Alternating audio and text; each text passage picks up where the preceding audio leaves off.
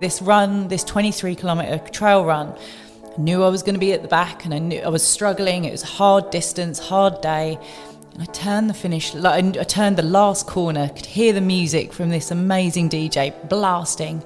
It's like, no one else is going to be there. It's going to be me, the DJ, and the inflatables finish line's going to be deflating. And my crew were there waiting for me. And I had no idea. I didn't even know that they were all there. If I'm honest, didn't see them. I'm always in my head down. I was like, I'm not alone. And that's what running, I've gone from proving someone wrong with starting my running journey to today, knowing I'm never alone in my running journey, even if I'm running by myself. Welcome to Move with Gratitude, a brand new podcast from us here at Run Grateful.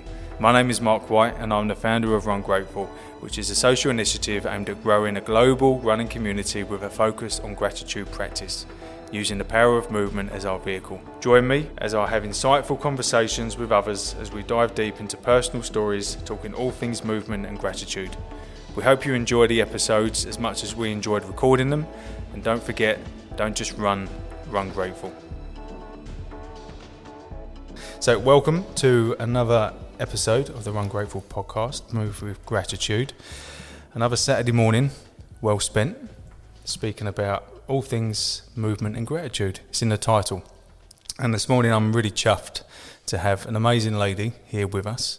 And just looking at Lorna's bio actually, is going to open up a lovely conversation, I believe. So we'll organically see where that goes. But first of all, good morning, Lorna. Hiya, Mark. How are you? All is good. I am grateful to be here. Good. You're looking radiant as ever, always smiling. Because I got my very grateful mile in before I came. There you go. See what she did there. Brilliant. So listen, we're jumping to the chat. Just it feels like an obvious thing to do to introduce you in a way that highlights some of the headlines about who Lorna is and some of what she's got up to so far in life. So you're a 6-time marathoner. Wow. A trained career coach, which I've kind of witnessed. So you're an incredible career coach. 20 years plus public relations and communications experience. It's a long time. You've probably seen a lot and heard a lot. Most recently working for renowned film studio Lionsgate UK. You did take a massive path pivot in 2020 and now working in a more fulfilled way, rooted in community and living into values of connection, authenticity and challenge. Running has connected you to some amazing communities, including Run Dim Crew, and that's kind of how we got introduced largely, and also the Love Trails Collective, amazing group of people, and has allowed you to not only travel the world but find your true self. So, wow, on that note, finding your true self, that sounds like a topic for conversation. But yeah, welcome to Hackney Wick, welcome to our space, welcome to the podcast.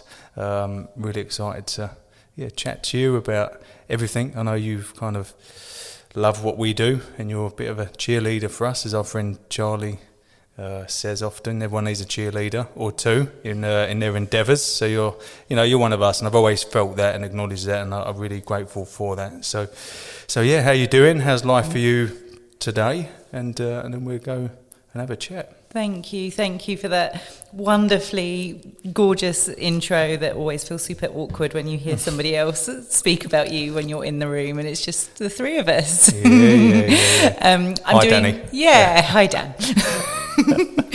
I am doing okay today. Heart and head felt a bit heavy over the last 48 hours, and one of the reasons why I'm here is running helps me shift that.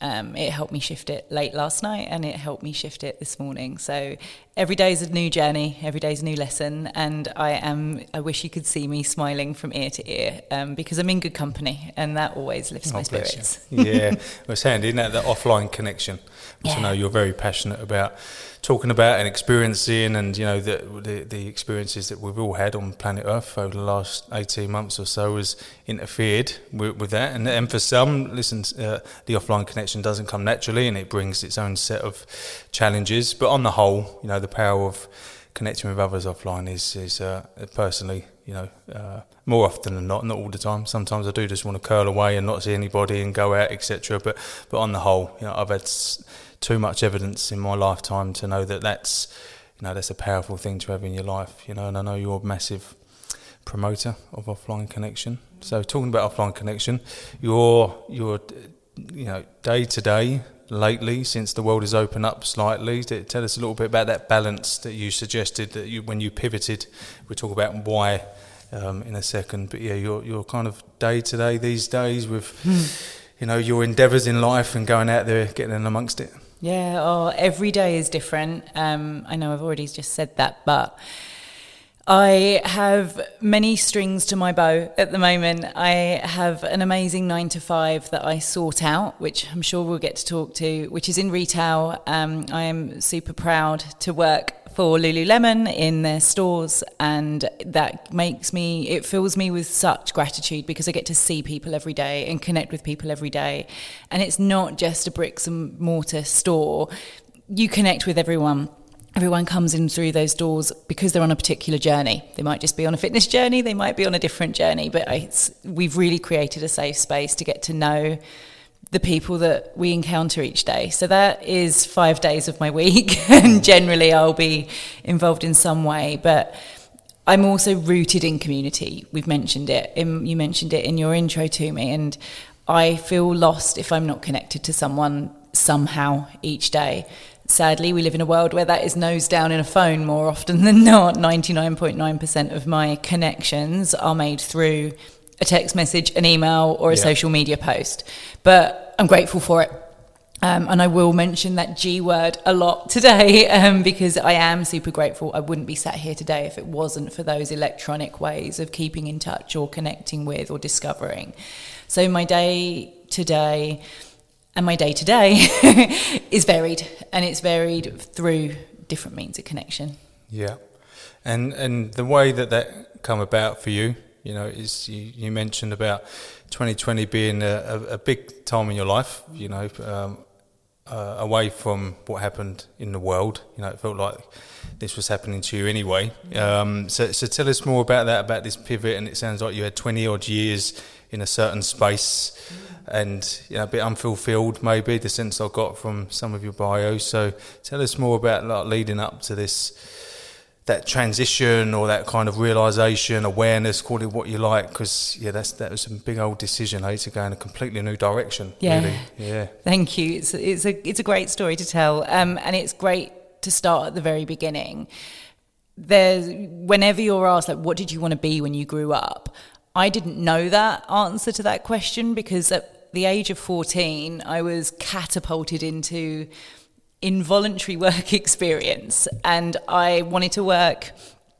I lived on AbFab, Absolutely Fabulous, the TV show, and wanted to be Patsy and Adina. Yeah. Still watch it. Yeah. And so I was like, I want a bit of that life. I want to go to Harvey Nicks and have lunch on work experience. What world was I living in? I'm a little girl from South East London, don't know that world. So didn't set anything up, and there's a reason why I've gone this far back. Didn't set anything up, so I went in to my careers advisor at my secondary school and said, I haven't got anywhere, so I'm just going to stay at home for work experience. And they went, no, you're not, you're going to go here. Handed me a piece of paper, and it said, Dennis Davis and Associates, Public Relations. It's like, I have no idea what that means. Even though I've been watching AbFab, and that was what Adina had done, never put two and two together. And that piece of paper changed my life. Because not that I knew what I was walking into, I walked into an office full of people that were people. Turns out DDA, Dennis Davis and Associates, was the leading film PR agency of its time and still today. I'm very proud to be a part of that company's history. And I sat for a week stuffing thousands of pieces of paper into thousands of envelopes, promoting the London Film Festival. Those are the days. No idea what that was. Yeah. And I spent a couple of hours of those days faxing press releases because that's what you used to do before the times of emails and WhatsApp messages.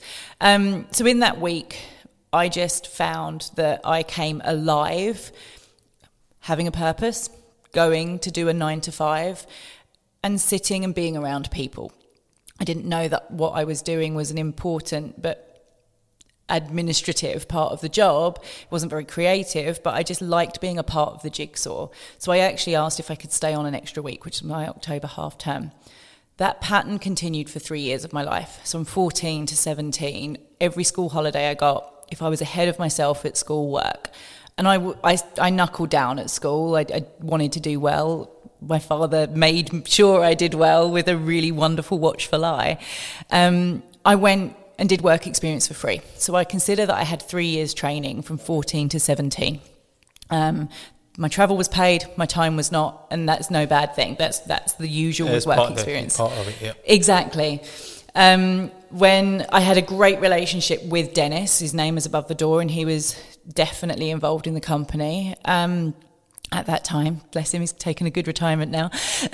He said to me, like, do your A-levels. I want you to do your A-levels, and the day that you finish them, there'll be a desk for you. So, little old me, confident as anything you could be, day after I finished my A-levels, I went, I've finished, and you know what you promised me? A desk. And he pulled out a chair and he went, it's yours. Oh, mate. Lovely. Oh, lovely, yeah. And I started from the bottom. I was a runner. I became an assistant to somebody, worked my way throughout the company within 9 years. To cut a long story a little bit shorter, Lionsgate became a client of mine. I ran that account for about a year and a half. My client decided to leave because she had run out of steam.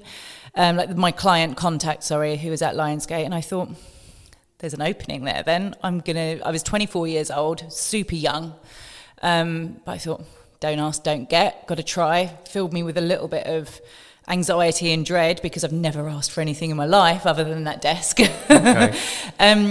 Emailed the CEO, who I knew, the CEO of Lionsgate, and I said, hey, I've heard this person's leaving.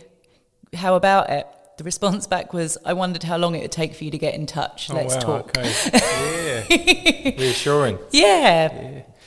So I was interviewed, probably the first interview I'd ever had in my life at the age of 24, but with a chunky amount of work experience. Like, I'd worked for 9 years at that point. You know, it was a long old time before actually having to put myself out there and say why I was good at something.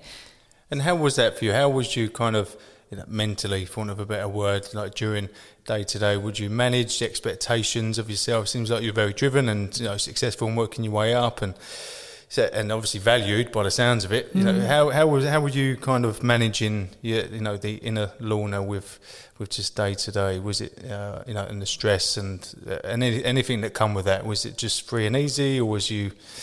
Yeah, what was your? What did you lean into to support yourself during that? Were you into exercise at the time and movement or nothing like that? No. This question's actually filled me with a complete blank mind because I didn't have any kind of mechanism. I had nothing in my toolbox. Was you interested in things like what was your influence by at the time? Was it just work and that environment and people like that? And it was happy hour at the Slug and Lettuce on Dean Street. Yeah, okay. And I'm not ashamed to say that. Like, I was 24. Yeah. Commuting, living what I thought was the best life, and we'll get to that up to the age of 29. I was like, so I'd got this job at Lionsgate, I got the job that I asked for and was young and, responsibility free other than my work responsibility. So nothing was on my radar other than do well at work and do well outside of work.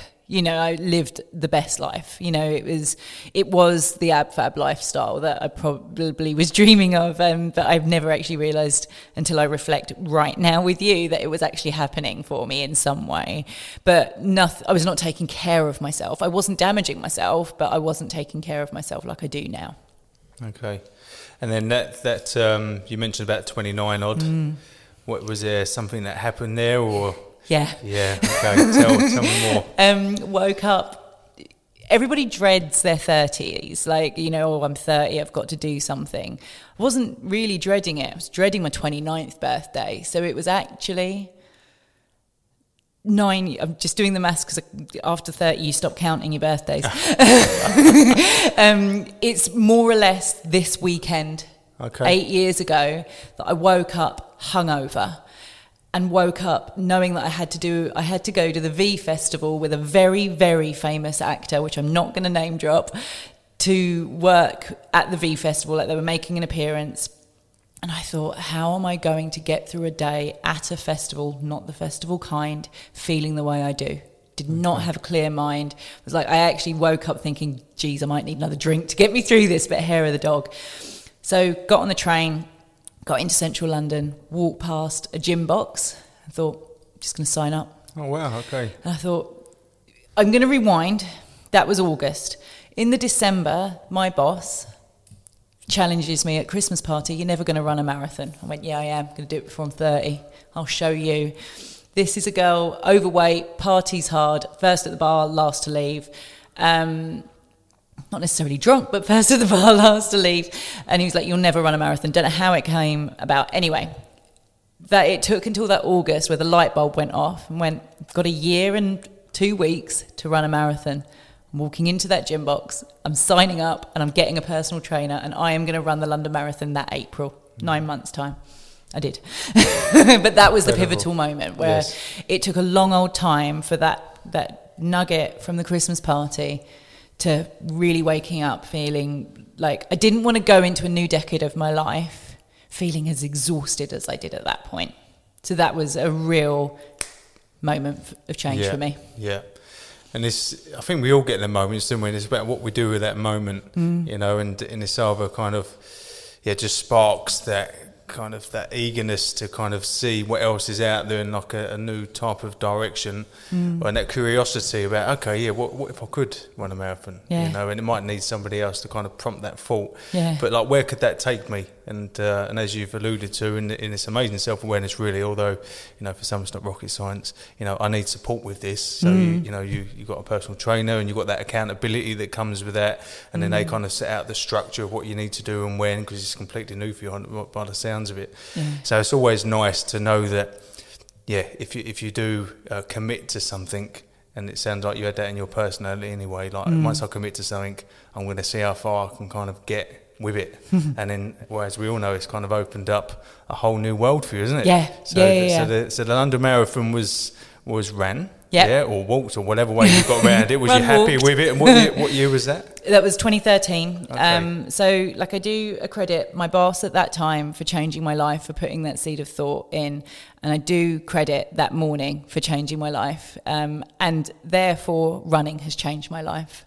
And I will talk about that until we run out of time because same. Running literally has changed my life. So tell us about obviously you signed up for the marathon, which is in itself, I mean, a lot of people start there and associate running with marathons, you know, and because that's normally where the noise is. I think it's changed quite dramatically actually over the last few years now, with all the different opportunities and people's perceptions on what running could be. And you know, even with Run Grateful, like the way that we suggest you can get into running is through a different way than just thinking that you need to run a PB or whatever like that. So what was it for you? Was it PBs? Was you chasing anything like that, or was it just to kind of prove your boss wrong? And tell us about that initial process of really first lacing up and getting on that journey of, okay, I'm gonna run this amount of miles in a few months. So I feel so pumped. I'm ready to run right now, Mark. Like literally, I'm like, oh.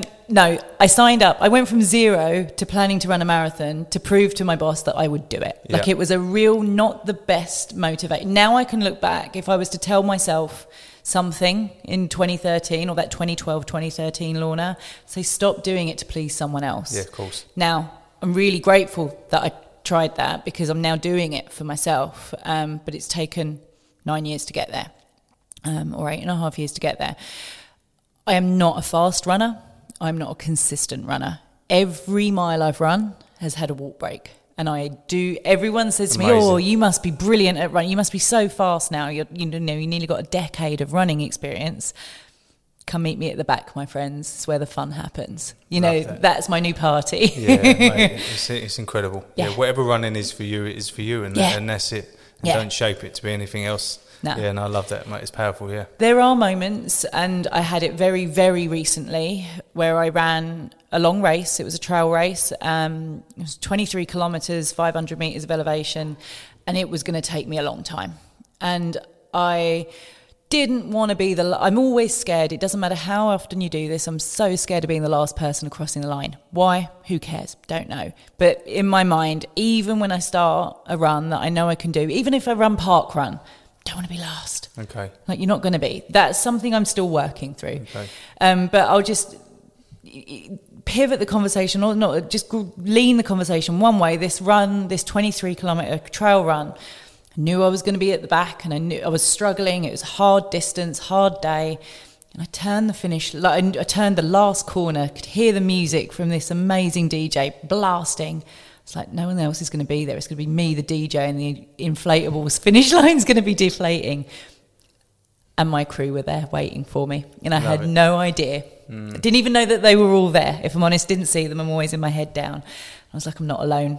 And that's what running, I've gone from proving someone wrong with starting my running journey to today knowing I'm never alone in my running journey, even if I'm running by myself, which is awesome. I sent a little shiver down the back of my spine, love. Yeah. And it's great. And, you know, the gift that running keeps on giving, you know, me personally, and hearing stories like that, I know that it gives others. And if we detach ourselves from the expectation around it, like you mentioned, and that kind of monkey brain that doesn't really ultimately want to get you outside the front door, even still today, with all the evidence that I've got, all the miles that I've ran, you know, and I'm not I'm a keen runner, but sometimes I even think, you know, what is a runner? I'll just run, you know, and, you know, because I've never chased PBs or you know, distances, and I've never done a marathon, not in its true form anyway. I've played around with it in my own way.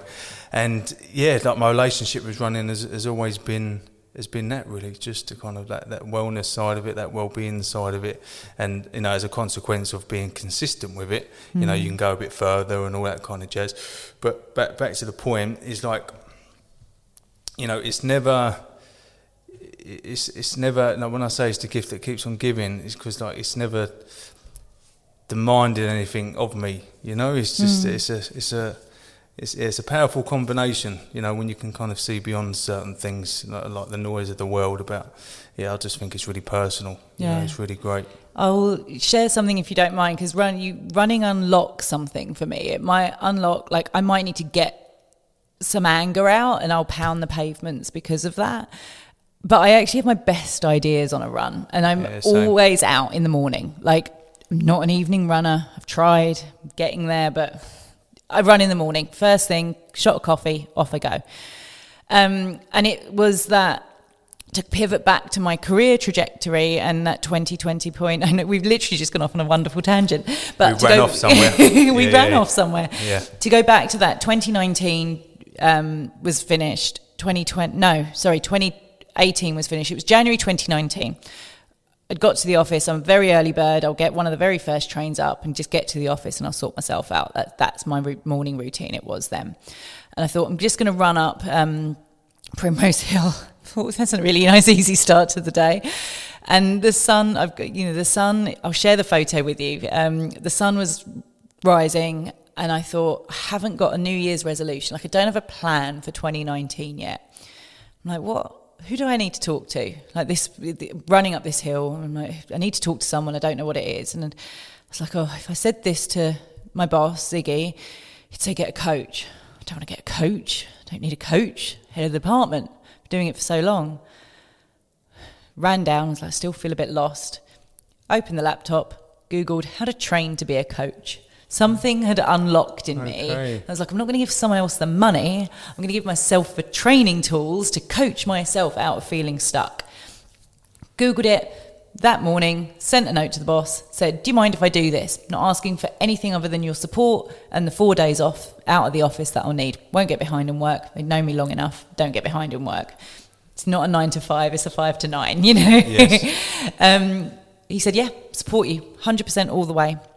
So I had my New Year's resolution. I had a new goal. I was adding another layer to the skills that I had been developing all of my adult life. That coaching training between that March and August of 2019 actually coached me out of the job that I was in.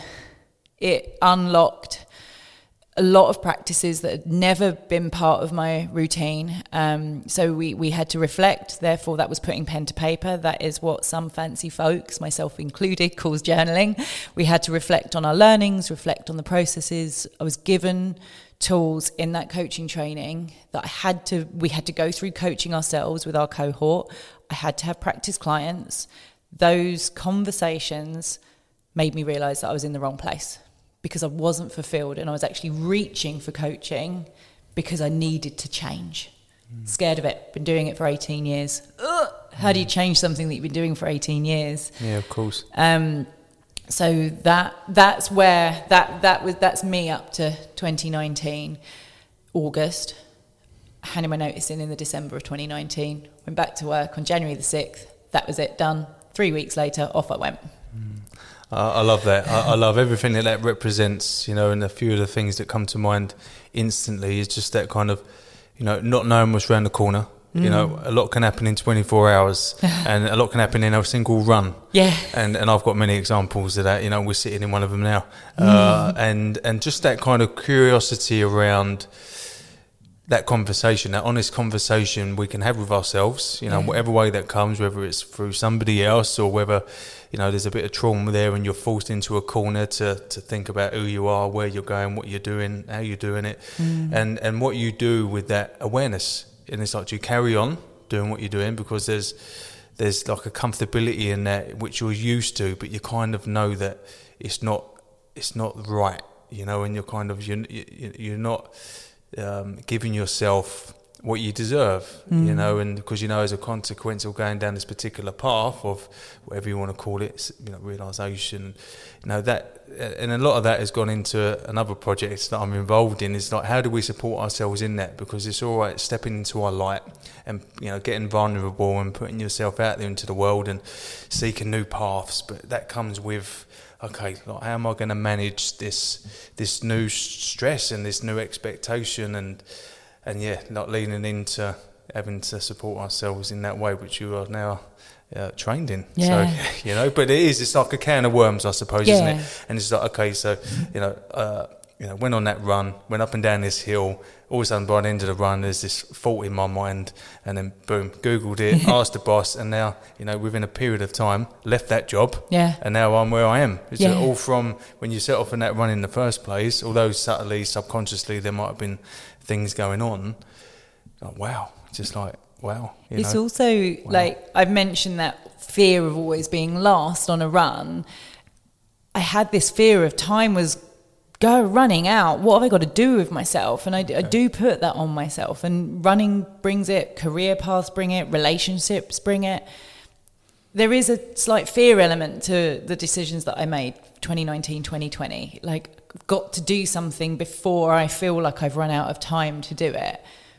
It's been great, but I'm also aware of the dangers of that too. Of course. But then just to kind of get beyond the ego and the kind of, because you're very successful by the sounds of it, in a space in which a lot of people would, on the face of it, would think is dreamland, as you did as a young woman, and you experienced what you experienced, etc.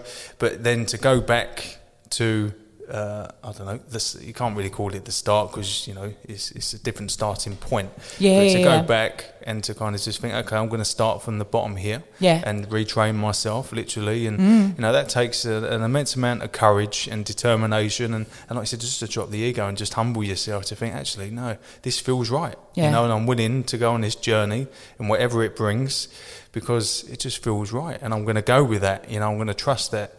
And that's easier said than done. You need a few grateful miles. You do.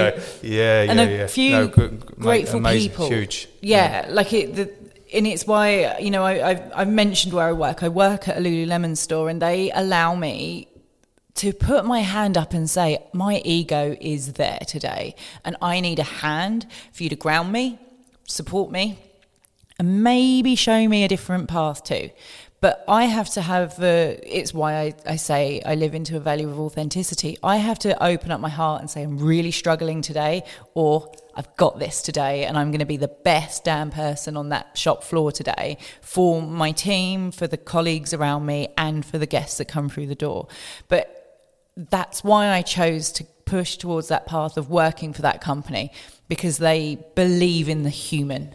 I was about to say, that's the power of being a human being. If you choose, to identify it in certain ways or acknowledge certain things, is that from one day to another, you can absolutely feel different things, and that's okay. It's not about pushing it down or denying it. It's about embracing, actually, today I feel like I can take on the world, and I can lead from the front. And other days you're like, do you know what, actually, self-doubt is rife with me today. I need your help here. I feel angry, I feel sad, I've got this, and that's okay as well. And not to put on that kind of front, and to work in an environment or a culture which, like I said, celebrates that. If you've found that place, which I strongly suggest you have. Definitely. Yeah, what an amazing place to be a part of. It's an amazing grounding, because that process of going to that 9 to 5, that 5 days a week, inspires me to do everything else that I'm doing right now. Living into that more fulfilled life. It's that energy you tap into, isn't it? Exactly. If I've shown that I can do this, or if I can retreat back, or whatever it might be, I can do that with my coaching practices. I can do that with the communities that I'm a part of. And it makes me a better person for them and for myself. Yeah, absolutely. And I'll go back to the point that I tried to make earlier, but I went off on a tangent. Just around that kind of the evidence that we've got, because like the evidence that you've got across your lifetime to suggest that you're more than capable, is that once you find that passion within you, which you had, and it seemed like it didn't completely leave you in the industry that you're in, but once you've kind of got that structure around or that clarity around where you are and where you want to go, you're more than capable of about reaching kind of destinations and heights. But and the same now in your kind of the new direction you've gone in, but still like because it's a similar feeling. It might be kind of positioned slightly differently, but the feelings are the same. And all the evidence that I've got about the runs that I've done, I've never regretted a run. I've never got back and forth, God, why did I do that? I've always got value from it in whatever capacity that is. But yet my mind always just like, you don't really need to go out today, or why don't you go out in a couple of hours? You don't need to go out. And I'm just like, for God's sake. Well, you're not fit enough to run today. You might be eating a bit differently, or had a, or tired. If I feel like, I wanted to go out and do like a 10K, it's like, you can't do that today. It's like, oh, for God's sake. It's relentless, isn't it? And just to kind of, half acknowledge, that brain that sometimes tries to interrupt us or interfere with us. But even though the evidence that we've got to suggest, the complete opposite is always there.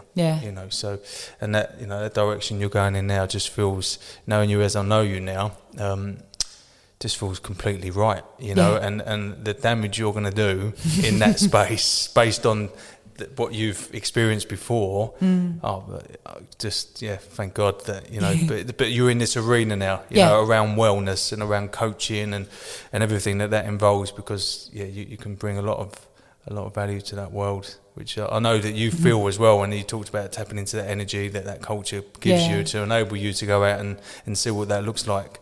Because I'm excited for you. Thank you. I'm really excited for you. I'm not able to do it on my own though, and that's what I've realised through that 20 years in entertainment and in PR. I thought I needed to do it by myself. I needed to beat my own chest. I needed somebody to tell me I was the best. Like it was all about my own medal moments, and that's kind of what my marathons were too. Like, that's mine. I didn't do it. It wasn't until I'd got 3 or 4 marathons in that I realised that actually a whole army of people, not just trainers, but those strangers holding out the jelly babies at mile 13, which I'm always really, really grateful for. God, I love a jelly baby, especially on a run. But I don't do it by myself anymore. Like, I'm actually part of some amazing jigsaw, my own little Truman Show, I call it sometimes. I'm like, I can't wait to watch that Truman Show back. One day I'll get the opportunity, I'm sure, somehow. But other people's experiences, other people's help, other people's learnings. And you also never know who you're inspiring. And that's what I'm so excited about now, is that, not to sound arrogant, but I don't ever really spend my time looking behind myself. And if I may, I just want to tell a quick story about where I'm coming from. Ran a terrible park run, March 2020, just, Brockwell Park Run, absolutely tipping down with rain. And so I had a woman in my sights. We're not quick. And this woman, I was like, I'm just going to keep this woman in my sights. Like, she's kind of running at my pace. And sometimes I'd slip back, but I could always see her. Ended up, she crossed the line. I crossed next to her. And I tapped her on the back and I said, darling, I just want to tell you that you kept me going. And her face screwed up and she went, what do you mean? That was one of the worst runs I've done. That was my worst park run time. I went, but you never look behind you. You don't know who you're inspiring. Yeah. So I don't know who I'm inspiring just by turning up, being me, being honest, making a few mistakes now, and actually saying I made a mistake. Help me out so I don't do it again. It did not happen between the age of 17 to 36, 37. Yeah. Yeah. On a new path great now story. with it. No, amazing story. And, just to relate in my own little way, it reminds me of one occasion, and which you just reminded me of, which is, it's amazing because I'm grateful for this man. He's an amazing guy, and we've got on really well now, and we're really close. And we were at a particular venue one evening, and it was a bit of an open forum to share certain things, and I remember that night I wasn't feeling the greatest. I can't remember exactly why, but not for the first time, and I couldn't. I say couldn't be bothered, but that's the word that springs to mind. I couldn't be bothered to talk or to share or anything. I knew it was good for me, and I knew that, Mark, listen, you're here now. You've kind of made a decision to come here tonight for whatever reasons. Like, why are you here? Why don't you just open your mouth? And it's just like, no, because you've got nothing to say, and you can bring, monkey brain again. And I opened my mouth, and I shared whatever I shared. And this guy come up to me. I didn't know him from Adam, and similar to what you just fed back there, he just said, mate, I'm so grateful I come tonight, or whatever word terminology you used. I wasn't going to come, but hearing what you just shared has really just kind of lifted me in some way, and I'm really, thank you so much for saying. And two things come from that. We've become really close, really close, and we've gone on an amazing journey together in lots of different ways, and how we've supported each other, and just kind of, we've formed a good friendship. Yeah. And then that's just further evidence to say, if I'd have listened to like I said, if I hadn't have shown up in that moment, because for whatever reason, that experience would never have been had. I never would have met that man in the way that I met him, and who knows what the future might have brought. Might have bumped into each other again, who knows, but that's irrelevant, because what happened, and what happened afterwards as a consequence of that. And it's further evidence, I've used that word a lot this morning, of just opening your mouth, because you never know who you're going to help. No. And it's just that kind of, as long as you help one person, in whatever capacity, then that's enough. That's enough justification to get up in the morning, show up, open your mouth. Yeah. And it might not happen today, it might not happen tomorrow, but one time it will happen. Yeah. Because we've all got something to give. And help is different. Help isn't just leaning out and opening a hand and saying, I'll help you do this. You might help someone say, actually, hearing that they've had the courage to say this, I'm now going to have the courage to do that. It's completely subjective. Yeah. So just show up and own it and be you. That's what I'd say to anyone. Yeah. And whether that's reaching for a career path, or whether that's turning up to your first ever race or run, go to park run, you think, I don't belong here, just see, because somebody else that's sitting on a park bench, maybe eating yesterday's fried chicken out of a box, nothing wrong with that, do it. But they might think, well, they're there, maybe I'll do it next week. Completely. And then their life's changed. And and there's never a bad moment for something of that nature to drop. There's never a bad day when you're thinking, oh, why didn't this happen yesterday? It's just like, isn't it? And that goes into a lot of my mentality around certain things. You just got to keep on moving forward, best way you can, because there's never a bad time for something to drop. It's just, and that's where I just believe I've got to lean into this way of thinking, because otherwise my mind would be corrupted by other nonsense. But what will be will be. When the universe says yes, it will happen, and all that kind of fancy stuff that some people describe it as. Because I've got to think like that, because otherwise I would take things personally. I'd say, why are they doing this and they doing that and not me, and why are they? And it just, like I said, corrupts the mind, and you go down a rabbit hole with it, and it's not real, because it's not reality, because that's when and if you keep waiting for the right time, you've run out of time. Yeah. So do it.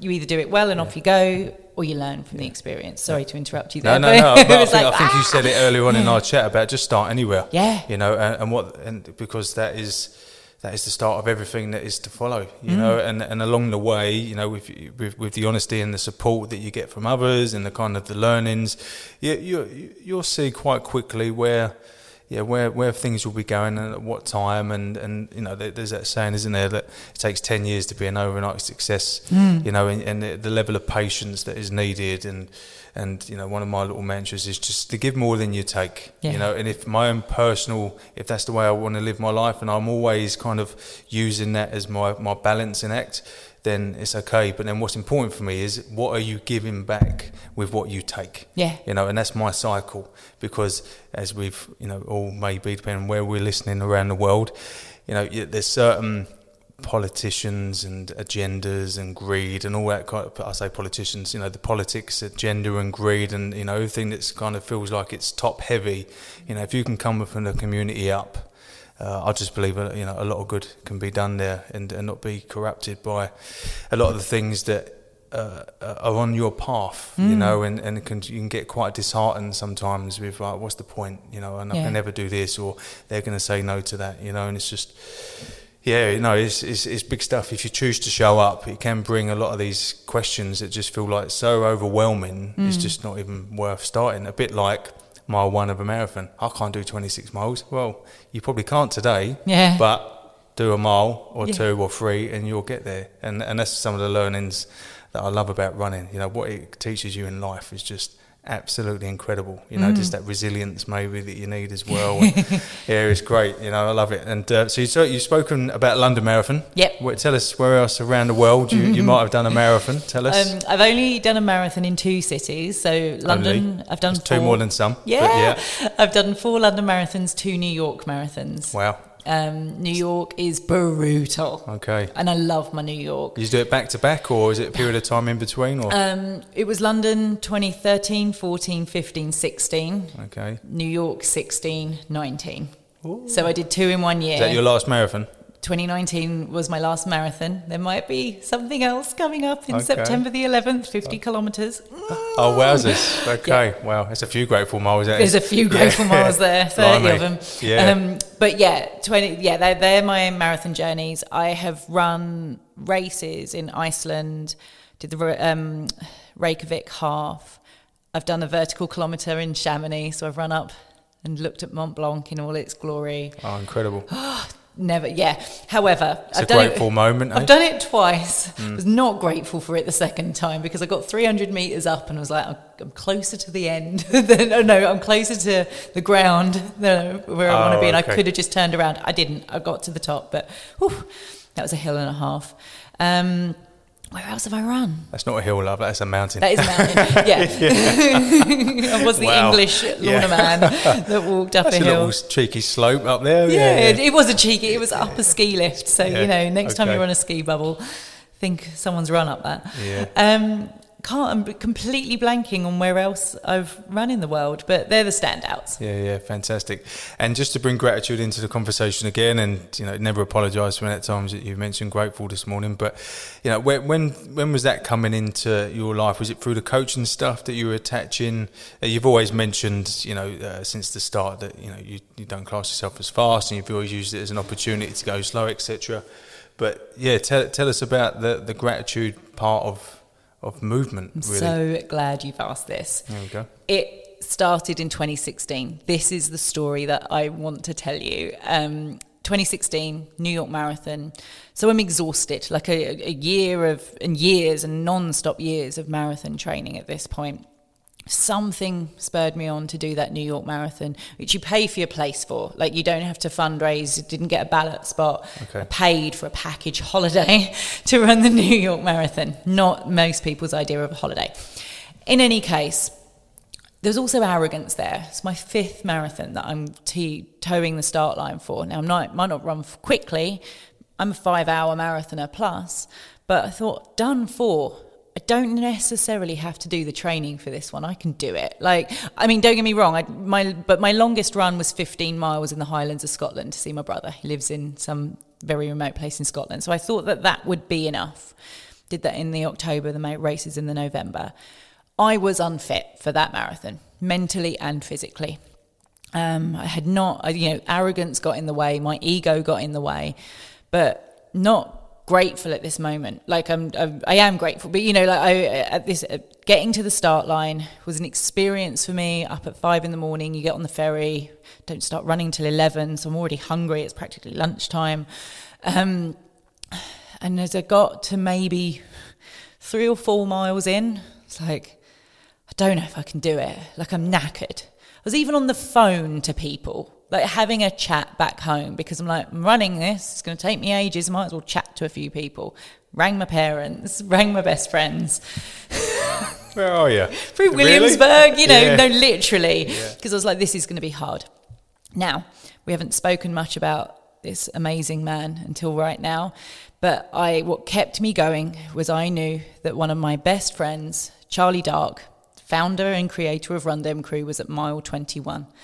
And I'd never travelled with crew. He's always lingering around mile 21, isn't he? He's always around mile 20. You think of 21 miles, you can think of Charlie.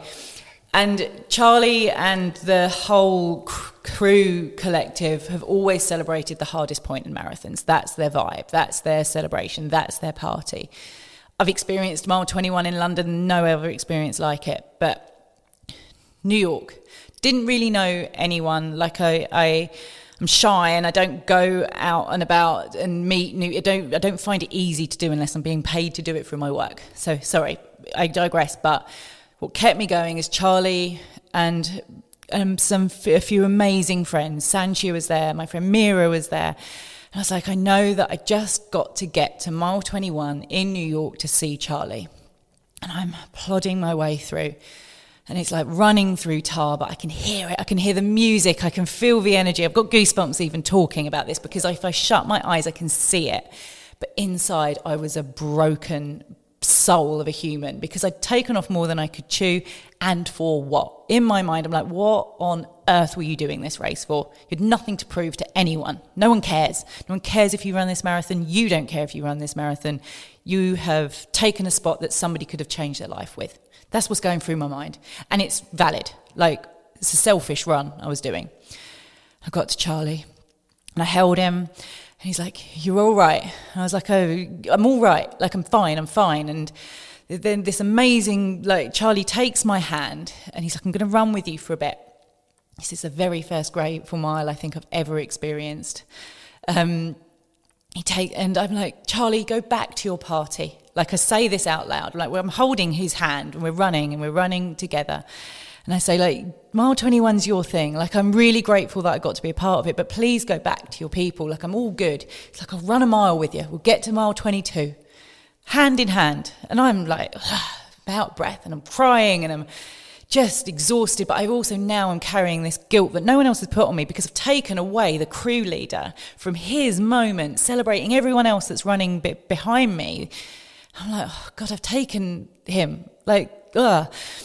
And so I let go of his hand. I didn't want to, but I was like, he's got to go back to his vibe. And it's like, thank you. And I gave him a hug and, I ran for about 4 more steps thinking, he'll have turned his back now. I can just walk. I was like, thank God I can walk now. That was the fastest split I had in that race. And off I went. And I ran and I walked and I ran and I walked. You get back onto Fifth Avenue. But you're at the top end, the north end of Fifth Avenue, so it is the most steady incline of your life. Mile 23 to 26 is uphill. And I'm exhausted, and it's dark, it's November. I had no idea kind of what's ahead of me. Don't know the course, don't ever want to know the course. Like, I'll get there when I get there. And it's hard, and I walk, and like the crowds are, what I've explained, like the crowds are going. I'm a slower runner, therefore you don't have the hundreds of thousands of people. You have the hundreds and tens of people still out there cheering you on, which I'm so grateful for. Anyway, it's dark. Cross the finish line. First person I go to call is Charlie. I said, Charlie, it's taken me a long while, but I've done it. He went, I know, look behind you. Followed me the whole way round. Oh, wow. And so he didn't leave his people. Sorry, I get a bit emotional saying that because surprised. He's my guardian angel. And if I didn't have running, I'd never have discovered Rundem Crew. I'd never have connected with Charlie. And I'd never have had a guardian angel. Seeing that I was struggling, knowing that I had a few demons on my back. And it wasn't just a grateful mile. I ran with him hand in hand. I ran 6 grateful miles with him looking over me. And that's the end of that story, you know. Do you know what? Not that we've got an award for this, but that's the best soundbite we've got, so far. Yeah, that's incredible. So amazing.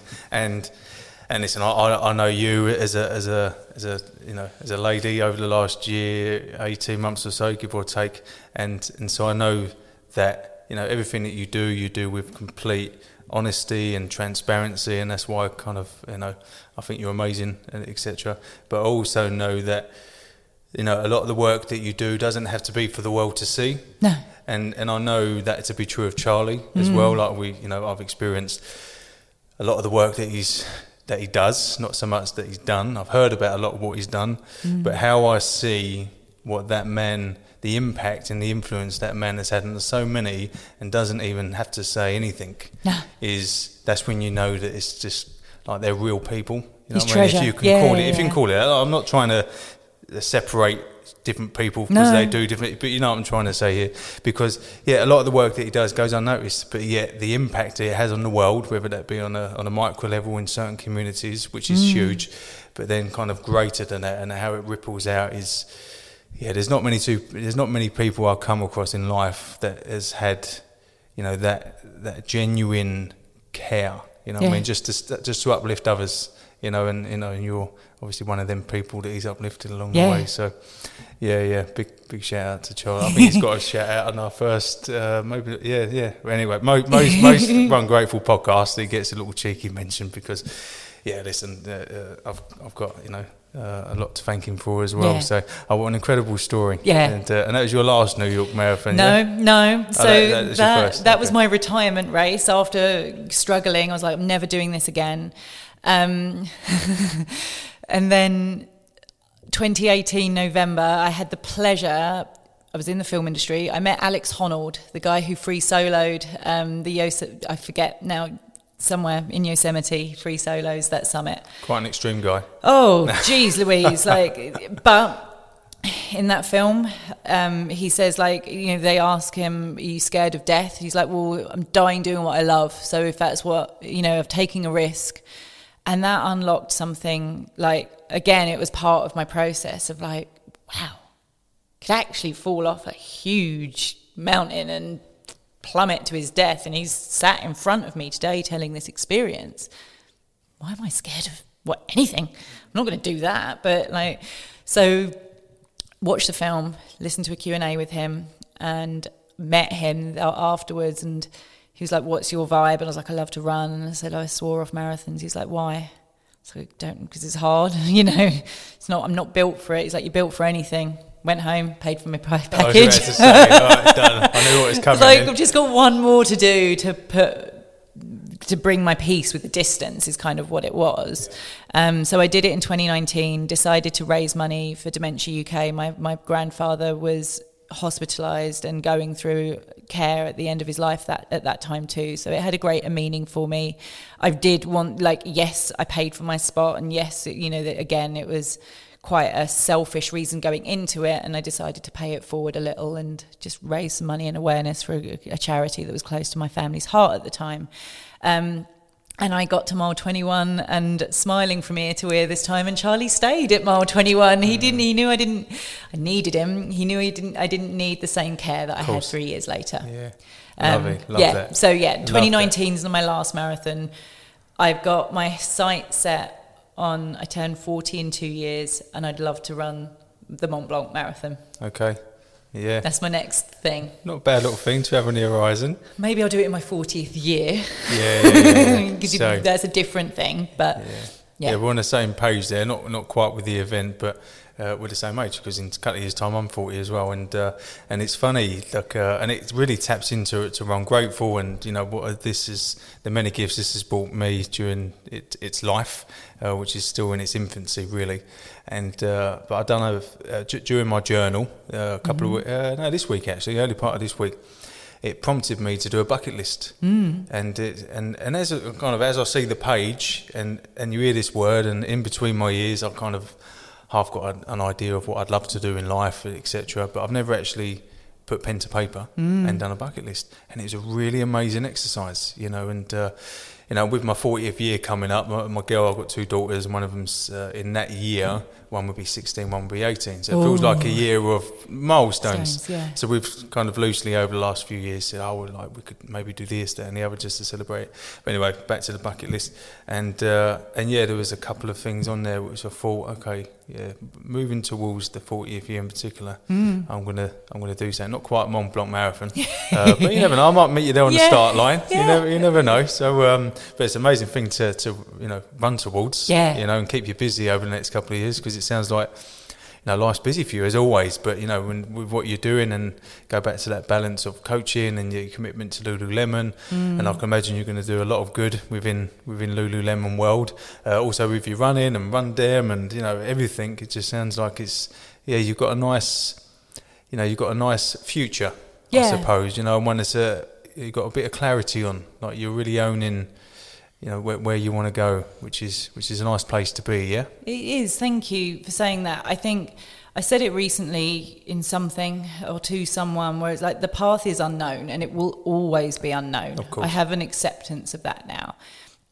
But what I know is that if I'm not connected to people, I'm not on the right path. So, you know, I have my 5-day-a-week job. I'm connected to Rundem Crew, and that's the fun part of my life. And I have this other role with the Love Trails community, which is their community manager, and making sure that they feel seen and heard and supported. And that's what's keeping me going. That's what's driving me forwards, and adapting to change is just knowing that there are others alongside me. Yeah. Experiencing their own version of what I'm going through too. Yeah, of course. Yeah. And that's with coaching too. It's the difference between being a coach and being a mentor. Mentors share their experiences. Coaches share their insights, I guess. But you're going along that path you're going along your own path, knowing that you're not alone with it. Yeah, no, lovely way of putting it. Love that. Really great. Oh, it's just another situation where I could talk all day, really. And we will absolutely continue the conversation. But before we wrap this up, love, there's always a few little questions that we kind of have as just to play around with it, really. Not necessarily have fun, because the whole chat's fun. But yeah, just to give a bit of a different spin on the chat. So there's a couple that spring to mind here. So be free to give your answers. You know, this isn't a test, so don't worry. There's no right or wrong answers here. And to be fair, we've already kind of gone quite knee deep into one of them around how gratitude has rescued you in your life already. So join us, and you've already shared about one individual, but I'm sure there's many. But is there anyone else? It could be Charlie again. There's never too many times you can mention good people. But is there a person or an experience that you feel immense gratitude towards? One in particular. I mean, in New York, you know, felt like a massive occasion. Anything else spring to mind? That New York 2016 mile 21 moment will have changed my life. Like that. So Charlie, thank you. And I didn't say thank you when I mentioned that story. So this is my moment to actually vocalize my gratitude to Charlie there.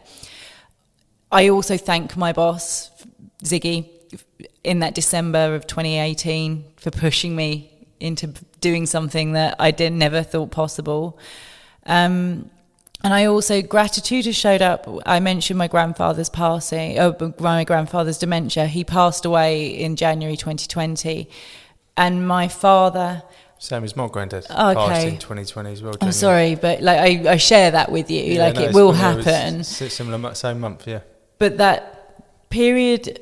My father was his caregiver, and my dad had never, ever opened up about his feelings until we were in that care home, and he's holding his dad's hand and I'm holding my dad's hand. And we spent hours deep into late nights, not really doing anything other than watching my granddad breathe. We knew if we could see his chest rise, he was still with us. And Dad had never opened up, child of the 50s, born and bred a certain way to don't speak about emotion until then. So I'm super grateful for that moment of hardship. And I truly believe that there is gratitude in everything. So that's something that I haven't mentioned before that I'm really proud of saying, actually. Huge. Amazing. Thank you for sharing that. And isn't it amazing when you have them, we can share their moments, you know, with something that's so deep rooted, as you mentioned, like a generational thing and a time and a place in which things, and then slowly, you know, with the right person in the right place in the right moment, you can just share that. And it is unique because, like you mentioned, it hadn't happened before, you know, and just you know, it slips off our tongue now, and but there's a whole story there, which, you know, maybe we can talk about over a coffee one day.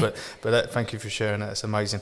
I love this one. This is a bit playful, but if you were to do a Grateful Mile and you were to find a genie lamp on that Grateful Mile, you can walk it, run it, whatever. If you run it, you might miss the genie lamp. And you know, the genie lamp presents 3 wishes. What would be the 3 wishes that you would get? Oh, I wish I could teleport places. So like click my heels and I end up back in New York, or your heels or your running shoes? Either. Yeah. I can run in both. I can run in both. I bet you could, yeah. Anywhere in particular spring to mind? Yeah, I am desperate to see Japan. Same. Desperate to see Japan. So just to interrupt there, so on our 40th year, we're going to Japan and we're going to do the Mont Blanc Marathon. Yeah, that's where we're off to. Done.